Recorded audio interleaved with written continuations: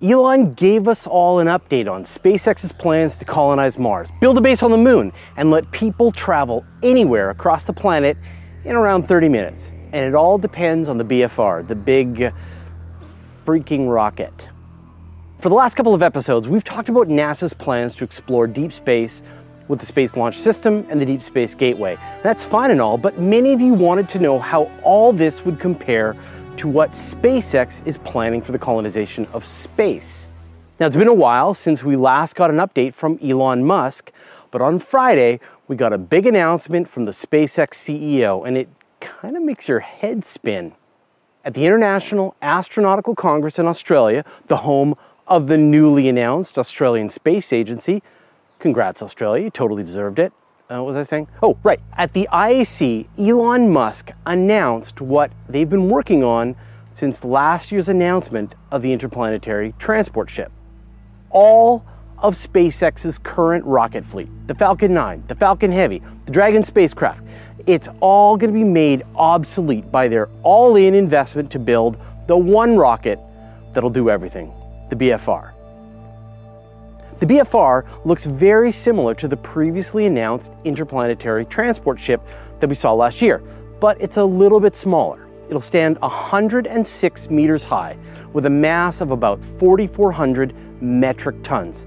About half the height comes from the first stage booster, and then the rest comes from the second stage spaceship attached to the top. The booster is equipped with 31 Raptor engines, which will blast off from the reusable launch platform. And then the spaceship portion will separate and continue up to orbit using its own rockets. Both the booster and the ship segments of the vehicle are designed to be reusable, which means that they can land, be refueled with methane and liquid oxygen, and then stacked up for another flight. The BFR won't even have landing legs. SpaceX is so confident on their ability to land the rocket, it will return precisely to its launch structure and then be clamped down before it falls over. In its proposed configuration, the BFR should be capable of delivering 150 tons into low Earth orbit. Compare this to 22 tons for the Falcon 9, and you can see that this is an enormous boost in launch capability. In fact, this is even more than the Saturn V or the Space Launch System in its Block 2 capacity. But the BFR will be fully reusable. The lower booster stage will return to its launch mount, and the upper stage can return too. And if the rocket is launched without reusability in mind, it'll be able to loft 250 tons. And here's where it gets really interesting. The ship is equipped with 2 thrusters used in atmosphere and 4 thrusters used in vacuum. It can make a powered landing back on Earth using either of its redundant thrusters, or it can make a powered landing on a world with much less atmosphere, like the Moon, Mars, or I don't know, Europa. There's a bunch of features that Musk announced which will make the BFR a very useful vehicle for a variety of missions. It'll have fully automated rendezvous and docking, which means that the upper stages will be capable of docking together, end to end, and transferring fuel. One ship could launch fully loaded with the crew and life support supplies, while the second spacecraft could launch with the fuel. And then they could dock, transfer fuel, and the crewed vehicle could fly to the Moon or Mars, carrying dozens of people.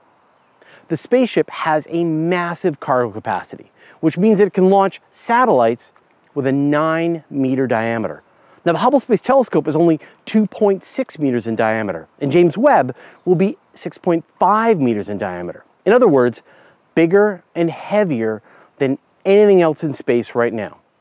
For humans going to space, the BFR spaceship will contain 825 cubic meters of pressurized volume, enough room for 40 cabins, common areas, central storage, and a kitchen. And it'll even have a shelter to protect the crew from solar storms that might be passing through the area. Just for comparison, this is the same as the internal volume of the entire International Space Station, but in one launch, fully reusable.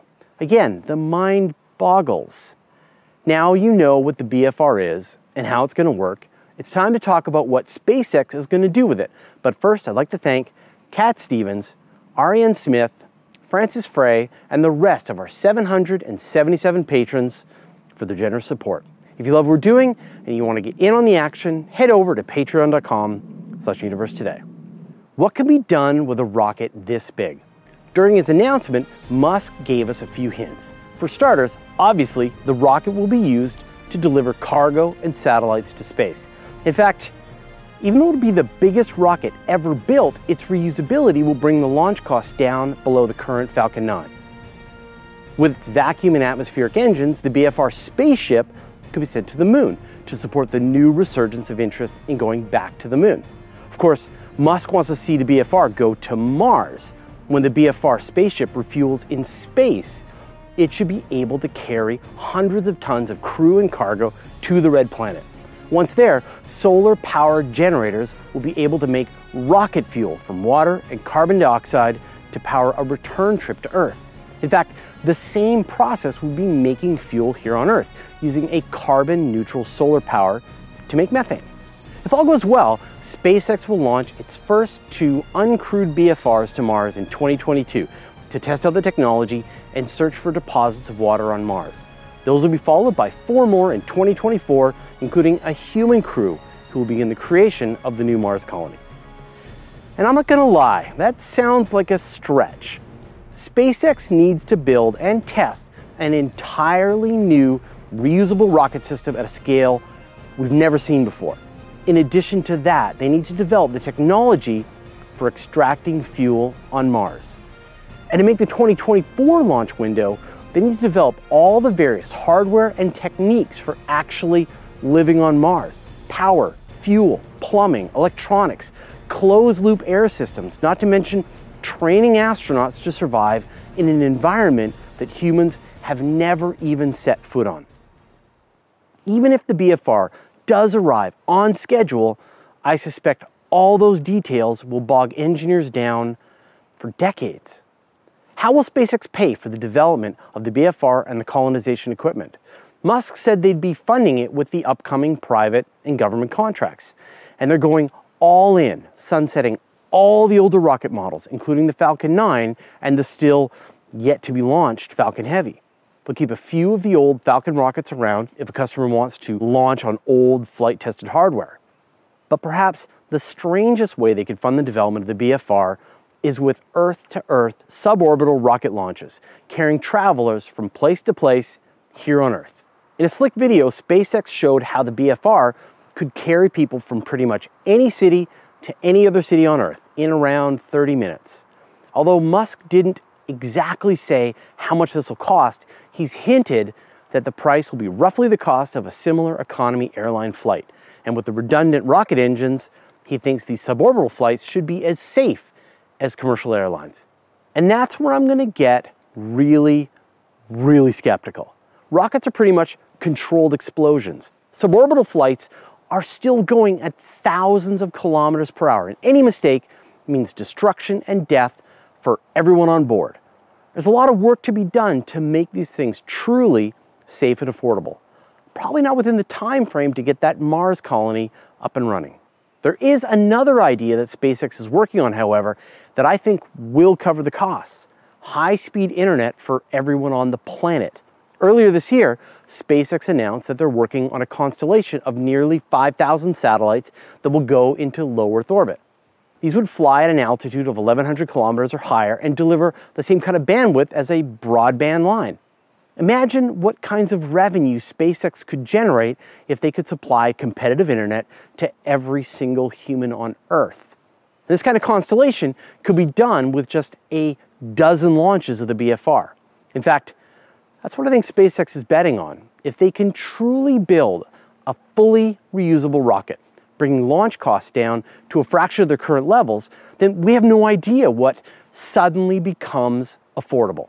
Space-based solar power generation, asteroid mining, space tourism, suborbital flights, interplanetary colonization. Is this really going to happen? Obviously, we need to be skeptical. The promises Elon Musk made about the BFR are mind-bending.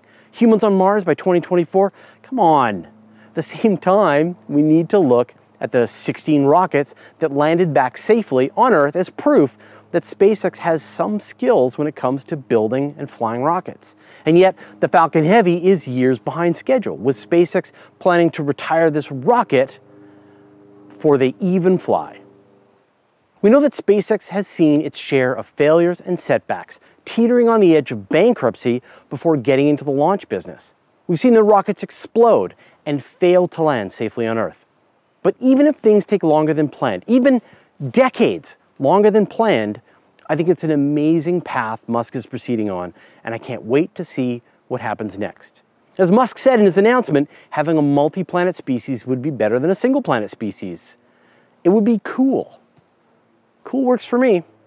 How do you feel about this announcement? Do you think that SpaceX will pull it off? Let me know your thoughts in the comments. In our next episode, we'll be talking about where comets come from and what could cause them to come hurling down into the solar system. Time for your playlist, all about the new SpaceX announcement. Of course, first, we'll start with Elon Musk's actual announcement, then the cool video they did about point-to-point travel on Earth, then a reminder of last year's interplanetary transport system announcement, a hilarious video of rocket failures, and finally Scott Manley's take on the announcement. And that starts right now. Well, the second spacecraft could launch, Croft?